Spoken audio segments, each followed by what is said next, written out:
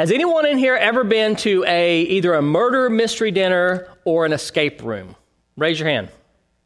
Okay, fairly good amount. That's pretty good. Okay, I just had my first murder mystery dinner back in January when I turned my big Hawaiian birthday, the big Hawaiian 5-0. Okay, and so that was a lot of fun. And I've never been in an escape room. I think my ego may be damaged if I did, so I may not go there. We'll see. But here's the setup. Father Time has been murdered, and you have 24 hours to find the killer. But little do you know that once the villain is apprehended, his victim will be miraculously resurrected from the dead. No, this isn't a murder mystery or an escape room. It's a lesson of missed opportunities and misplaced priorities. It's about a special time between Passover and Pentecost that contains blessings that many people miss out on. And can time die? Think about that. Can time die? And can it be resurrected? Let's take a look at this mystery and work it out together. First of all, time. When you talk about time, you can get really deep really quick and get really philosophical and make everybody think you're really smart, right? I'm not going to do that. So I'm just going to say time in general, the general understanding of time. And so we're in this book, I'm going to do a punny, but I missed out my opportunity. I was going to say it isn't time to talk about that. But anyway, so we're going to talk about the subject of the death of time. The death of time. What do I mean by that? Have you ever asked somebody what they're doing and they said, "Oh, just killing time"? How many of you ever actually said that yourself? Honesty here. So, and as we know, it means that we're wasting time, right? We're doing something. Maybe we're waiting on something to happen or whatever, and we're just sort of wasting time until another event or whatever. But I want you to realize this. This one thing that we are doing when we're actually not doing anything means that we're actually wasting the most precious resource that we've been given. Unlike other resources, once used, time can never be replenished. Do you realize that? It can never be replenished. You can spend money, you can eat food or whatever, and we can grow more food, we can earn more money, but time will never get back. It's gone. It's used. So, there's an interesting correlation of how the ancient sages of Israel looked at time. Okay, they understood time in various aspects, and it can get very deep very quickly. But one of the things I want to focus on today, just to give you this frame of reference, is that they saw time, and one aspect of it, as a wedding banquet. They saw this present world and the time that we have as a wedding banquet. Now, before I do that, let me just say that most of the things that we do within Messianic Judaism is that we sort of look at time as being more cyclical, right? Because God gave us the feasts and the festivals and certain special days on the calendar, and we repeat those year after year after year. I'm going to think about it. 6 days of the week, and then the seventh, or the Shabbat, the Sabbath, right? And so every week, we sort of relive, it's not like Groundhog Day or anything, but we sort of relive this opportunity of resting in God's presence and coming into His presence and taking that opportunity to really commune with Him, to study His Torah, study His Word, study Scripture, to pray, to fellowship, and have wonderful foods and things like that. So in that sense, time is often cyclical when we think about it, because we have once a week Shabbat, we have the new moon every month, we have the festivals, throughout the year, and those just keep repeating and repeating. But God's calendar is set up that way to remind us. Now, this is not what I'm talking about. I'm talking about our opportunity in life in general. And the Talmud has something to say about this. Shmuel said to Rav Yehuda, learned one, so he's saying, you're wise, and I want to tell you something. He says, grab and eat, grab and drink, because this world from which we depart is like a wedding celebration. You're like, what in the world? Okay, as Rabbi would said, those dirty Jews. They're talking about hedonism, right? But this is often something that's misunderstood, and we need to understand it properly and try to figure out what's going on here. So Shmuel said to Rabbi Yehuda, said, grab and eat, grab and drink, because this world from which we depart is like a wedding celebration. Yeshua actually said something a little similar in his parable of the dishonest manager in Luke 16. Yeshua said this. He tells his disciples, he tells them something that's baffled theologians for centuries. He said, I tell you, make friends for yourselves by means of unrighteous wealth, so that when it fails, they may receive you into the eternal dwellings. What in the world? Right? I mean, I thought the first one was confusing with the Talmud. Now, Yeshua, he's even more confusing. So, the way that this phrase from the Talmud is traditionally explained may help us to understand Yeshua's teaching. So many commentators explain that this quote from the Talmud, it doesn't refer to the physical pleasures in the world. Don't go out and just gluttonize. That's not what it's talking about. But it's referring to the performance of good deeds. That a person should spend his money on mitzvot. What are mitzvot? Commandments or good deeds, okay? A person should spend his money on the commandments, on the good deeds, on things that are valuable, of eternal value, and charitable acts as soon as he possibly can, because he might die suddenly, and then it'll be too late. Okay? So you may have heard this phrase, carpe diem, right? Now, that's been overused, and it's cliche and all that kind of stuff. But at the heart of it is, let's not miss an opportunity. Now, a lot of times we don't want to miss an opportunity to fill in the blank. And it has to do with sensuality, pleasures of this world.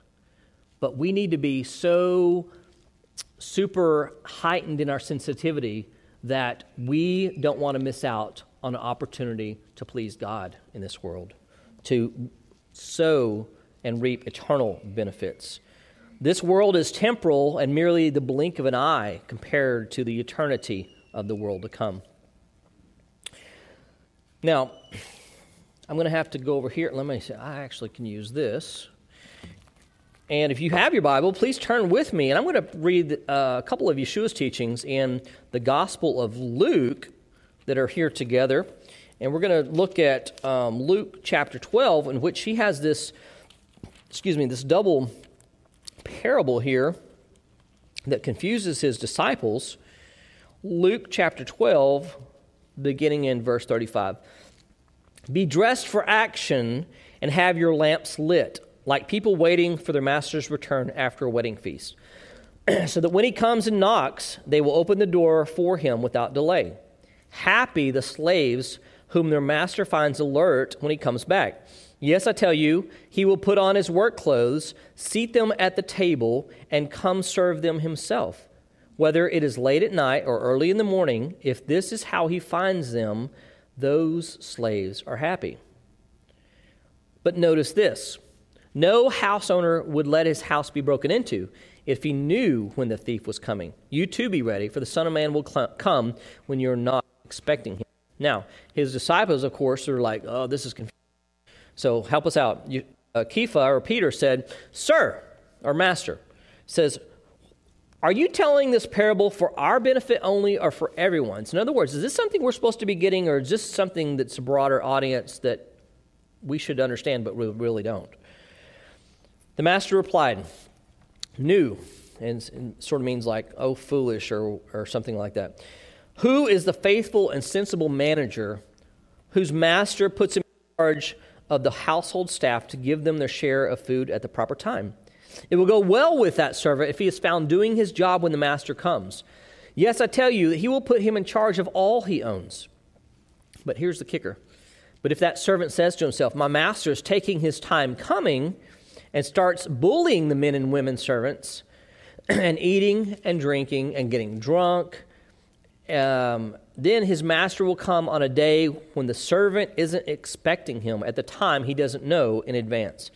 His master will cut him in two and put him with the disloyal. Okay? Now, I'm going to stop right there. There's some more we could read, but you get my point. Too many times in this world, we live by the principle, eat, drink, and be merry, for tomorrow we die. So we try to consume as much, suck as much of this world out as we can.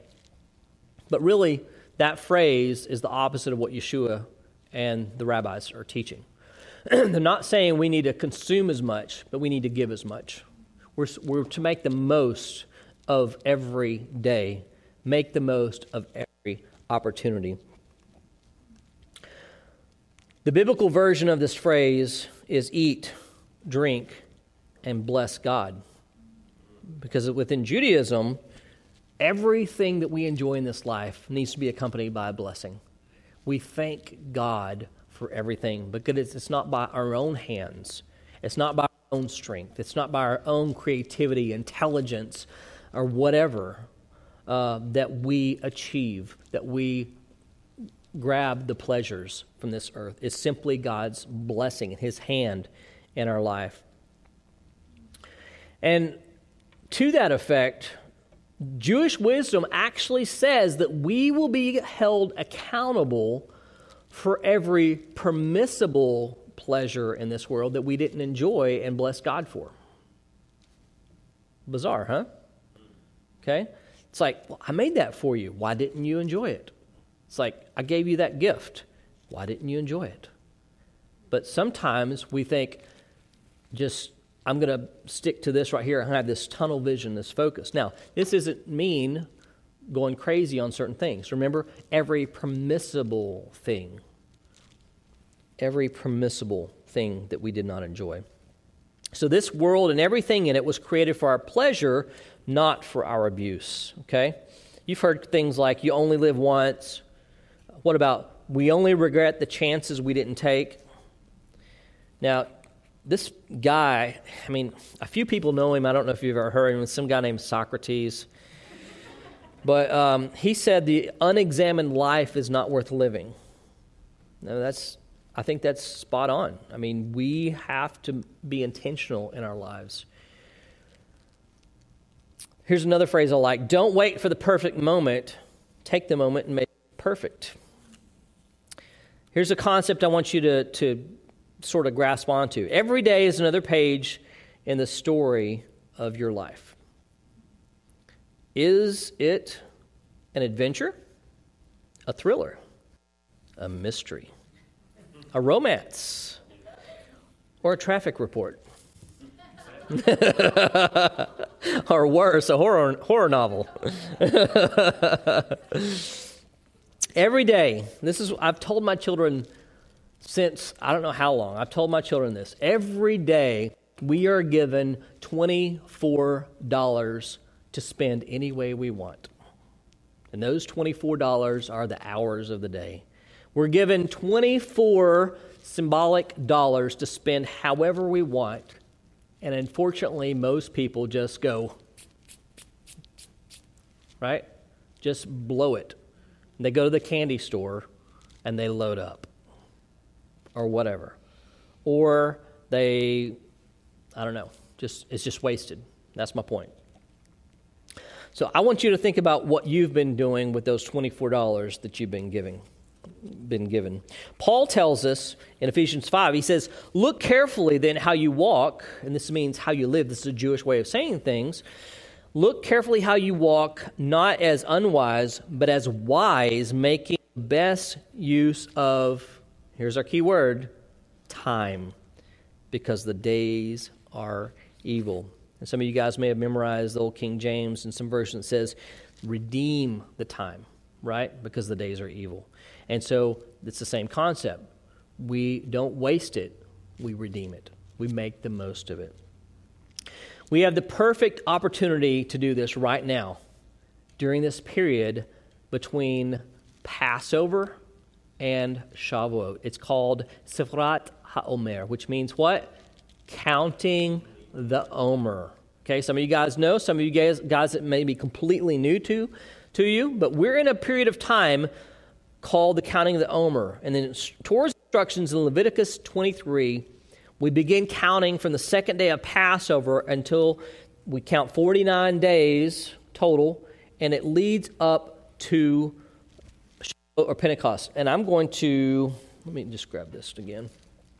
I'm going to read that instruction to you. Leviticus 23, beginning in verse 9, if you want to follow along.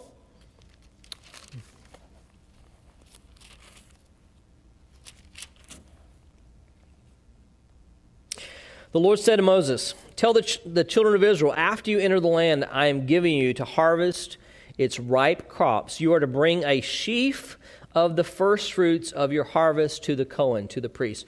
So that word sheaf, you guys, many of you grew up bringing in the sheaves or something to that nature, right? That word sheaf is the Hebrew word omer. Omer is a measure of dry, it's a dry measure volume, okay? And my lovely wife said, hey, it'd be great if people could actually see this, right? And so an omer is a volume of the wheat harvest, and they're called wheat berries, that you would bring in. So guess what I have right here, okay? So this is roughly an equivalent of an omer of grain. And this particular event that we're talking about is the wheat harvest, okay? We've just had the barley harvest at Passover, around Passover, and now we've worked our way and we're working up to the wheat harvest, okay? And so you would harvest just an omer of grain from the fields, and this would be offered up to the Lord every single day in the counting of the omer, or the bringing in the sheaves, okay? And this is what this is. I want to give you guys a visual. So I'll just put it right there, okay? And with this, get my stuff out of the way here, making a mess. It would be offered to the priest, and the priest would offer it to the Lord. Let's continue our scripture real quick. Verse 11, he is to wave the sheaf before the Lord. So here we go. I don't know how that would exactly work, but let's, something like that. So that you will be accepted. The Cohen, or the priest, is to wave it on the day after the Shabbat. And there's a lot of discussion about this, and there's people that are belligerent about the interpretation of this, but we go by the interpretation that the Pharisees used, which was the interpretation Yeshua and his disciples used, and that way they could all be together on the same day, okay, for Pentecost. On the day that you wave the sheaf, you are to offer a male lamb without defect in its first year as a burnt offering for the Lord. Its grain is to be 1 gallon of fine flour mixed with olive oil, and it's as you can see, there's some discrepancies of volumes that they're trying to convert here. An offering made by fire to the Lord is a fragrant aroma. Its drink offering is to be wine 1 quart. You are not to eat bread, dried grain, or fresh grain until the day you bring the offering to your God. This is a permanent regulation through all your generations, no matter where you are. From the day after the day of rest, that is, from the day you bring the sheaf for waving, this day after Passover, you are to count 7 full weeks. Until the day after the 7th week, you are to count 50 days. And then you are to present a new grain offering to the Lord. You must bring bread from your homes for waving, and so forth, okay? And it goes on. You get the point. The point is that there's this ceremony that symbolically offers up God this first fruit of the wheat harvest every single day for 40 days leading up to the day of Pentecost. So, Guess what? We live in Macon, Georgia. We don't live in Israel. There is no standing temple. There is no functioning priesthood at the moment. So how do we do this? Well, we can't, okay? But we can remember it. We can remember the practice by doing what's called counting the Omer. And so how do you count the Omer? If you want to look it up, when you have time, you can Google it. You can go to Chabad.org. You can download an app. Look in your apps store and just look for Count Omer, okay? And it'll pull it up. But it involves basically a blessing of intention, a proclamation of the Omer count, what day it is. And then last night we counted day 13 of the Omer. I hope I'm correct. And we read we do a concluding blessing, and then we read Psalm 67, which one of the reasons it is picked is because it has 49 Hebrew words in the chapter that represent the 49 days, each day of the Omer. And so how does all of this relate to killing time? Let's go back to our topic here. We are currently, as I said, living in the intermediary days between Passover and Shavuot. Passover being the redemption, Shavuot commemorating what? The giving of the Torah, okay? But unfortunately, most people don't count the Omer. Not even most Messianics, I don't think so. And unfortunately, many people who do count the Omer, they simply just do it to have their little check mark, okay? But it's not to have a check mark. It's to anticipate. We could be using this time to our advantage to grow spiritually, intellectually, emotionally, but yet few of us take advantage of this. We're simply killing time. And it kills me to say that. Sorry. Or flying through our day so fast that time can't keep up with us. Many of us continually say, including me, I don't have time for... and then. So that is a problem for me. I mean, I have a lot of discipline in certain areas of my life, but I still, quote, find myself, as Rabbi talks about Rabbi Jonathan Sachs saying, I find myself in this situation based on my choices. I say yes to too many things instead of guarding my time like I should. So, how do we resurrect time now that we've been stabbing it to death? Pesach, let me just say, we need a concept first. We know why we're doing this. Pesach is called Zman Cherutenu, the time, literally, it can be called the season or the time of our freedom. It commemorates the redemption of the children of Israel delivered from Egypt. And Shavuot, it doesn't biblically, literally have a connection with any event. I don't know if you guys knew that. But biblically, if you read the text literally and not contextually and do some searching out of some things, it seems that Shavuot, this festival of weeks that God tells us to observe, is nothing more than a harvest festival. In Exodus 23:15, it's called the Festival of the Harvest. In Exodus 34:22, it's called the Feast of Weeks, the first fruit of the wheat harvest. Then we have references in Leviticus, Numbers, and Deuteronomy of it being that a new grain offering of wheat is offered to the Lord. And so from all these references, it seems just that it's purely agricultural, right? Also, all of the other feasts, festivals, God gives a specific date for. Okay? Let's go over some dates. So Passover, you slaughter the lamb on the 14th of Nisan. You eat the lamb or have the Passover Seder beginning in the evening of the 15th. Okay? You transition from afternoon to evening in those 2 days. You have Rosh Hashanah, or as the Bible calls it, Yom Teruah, the day of sounding, literally. Okay? And this is the first day of the Hebrew month of Tishrei. And the Bible says the 7th month, the first of the 7th month. Then you have Yom Kippur, Yom HaKippurim, the Day of Atonements, literally, which is the 10th day of the 7th month. And then on the 15th day of the 7th month, you have a 8th day long, debatable, holiday called Sukkot, or Feast of Booths. And on this, you do all the things that related to that. And so you have all these things that are specific dates, but for Shavuot, we don't get a specific date. God doesn't tell us on the 6th of Sivan, which it falls on, to do this. He says, after the day of the Sabbath, and we're like, what Sabbath? And it's like, we have to realize it's the Sabbath of Passover, or actually Hag HaMatzot, the Feast of Unleavened Bread. Then you're supposed to offer the grain offering, and you count 49 days, and then the 50th day is this special holiday. And like, what is up with that? I mean, this is like the mysterious holiday. I mean, it doesn't have any seemingly relevance and specificity, if I can say that. And so why did God make it this way?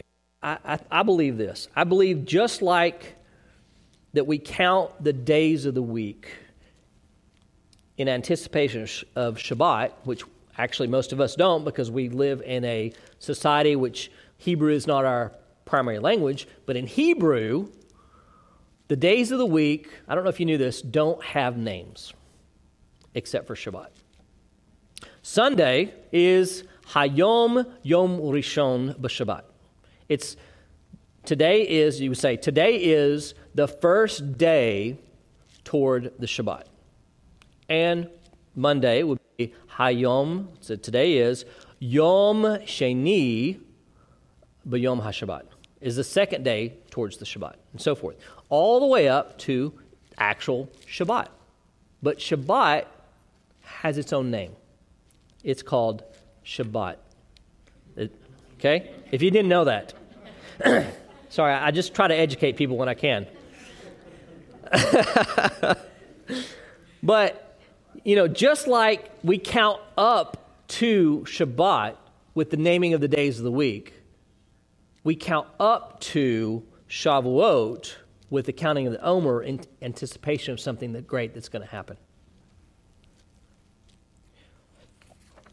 I'm not going to go into the whole aspect of how we know it's the proper date and all that kind of stuff. We can talk about that at some point. But this is how we redeem or resurrect or sanctify time. We have an opportunity every single day, but especially during this time, to sanctify time. And some of you guys may be asking, a lot of times we do countdowns to big events, right? A lot of churches have a big countdown before their service and everything, and I think we even may have a little thing online that we're doing now, but, 5 minutes till service, 4 minutes, or whatever. And we have the big New Year's, 10, 9, 8, 7, and we count down to this big celebration. But Shavuot, we count up. And I think that's related to how our anticipation should be. It shouldn't be dwindling. It should be increasing. Okay? Rather than counting down toward Shavuot, we count up toward it. Because each day leading up to it is not something to discard or check our list. It's another layer, another link, another page, and another opportunity we have to transition from who we were to who we want to become. Rabbi Damien has said several times over the last few weeks something to the effect of, although that we don't have the ability to change the past, we can change the meaning of our past, right? Well, I'm going to add on to that and say that even though we have that ability, sometimes we look at our past and it's still there. And we wish we could change it. But guess what? We always have the ability to change our future. We always have the ability to change our future. We weren't redeemed to waste away our lives and our days. We were redeemed in order to labor for the kingdom, invest into others. We can turn our busyness, for busyness' sake, into a meaningful investment of our time. So these are some things we've talked about here that I'll just throw out real quick. But if you haven't got the book Atomic Habits by James Clear, I recommend it. It's a secular book, but it will help you institute life changes, and you can put them on a spiritual level. Okay, and it's because this principle that he introduces is, a lot of times we say, I want to do such and such. I set a goal and I want to do such and such. I want to lose 20 pounds or whatever, And instead of making lifestyle change that get us there, we go on a crash diet or that, and we may hit the goal, but then we're back to where we were 2 weeks later. So something better than setting a goal is to set a lifestyle, change our lives to becoming a different person that we want to be, right? Some goals that we could be doing during this time is we could say, I want to study the Word of God daily. I want to make sure I know the Torah. I want to make sure I know the Gospels, the teachings of our Master. I want to engage in prayer. I want to exercise some just, non-spiritual stuff that we want life change about. Maybe you want to develop your skills in art or music. Or you want to write a book that you always wanted to. Maybe you want to reach out to the inmates and correspond with them who have hardly anybody that talk to them. Maybe you want to start writing encouraging letters to your families and friends that you haven't talked to in who knows how long. So really, to sum up everything that I'm trying to say is, the children of Israel were not the same people at Mount Sinai that they were when they left Egypt. They had an encounter with God. And even more obvious is that the apostles were not the same people at Pentecost as they were at Yeshua's crucifixion. They had an encounter. They had been renewed. They had come to Jerusalem with anticipation of what Yeshua had told them in Acts 1. And if you grew up in a Pentecostal tradition like I did, you memorize this passage, right? And now I just went blank. I had it in my mind. As soon as I said that, I was like, oh, okay. And you shall receive power after the Holy Ghost has come upon you, and shall be my witnesses in Jerusalem, in Judea, and Samaria, and to the uttermost parts of the earth, right? And so this is what it's all about, to have an encounter with God, be transformed, and then continue that path of transformation. This Shavuot, my question to you is, will you be the same person you were at Passover? As we count up towards Shavuot, what are you filling your days with? The revelation of Torah, the outpouring of the Ruach HaKodesh, the Holy Spirit, or Candy Crush and Netflix? What are you anticipating this Shavuot? I want you to think about that. What are you anticipating this Shavuot? What do you expect to receive from Hashem on that 50th day? Are you preparing yourself to be a vessel that can receive that gift?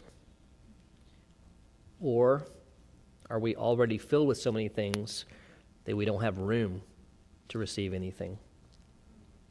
We can count every single day of the Omer, but still our days and be the same people today that we were yesterday. But I want to be transformed. How about you? Just like counting the days of the week keeps us focused on the coming Shabbat, counting the Omer each day is supposed to keep us focused on an anticipation of this momentous event. But we have to be intentional for this to happen. It's a wonderful goal to count every single day of the Omer, which we have tried and tried and tried for years and years, and I think actually did it all once or twice without missing days. But it's even better to make every single day of the Omer count. Yes, we may have had a heavy hand in killing time up to now, but we have the opportunity to resurrect it. So let's begin today and enjoy the benefits of a new future. Shabbat Shalom.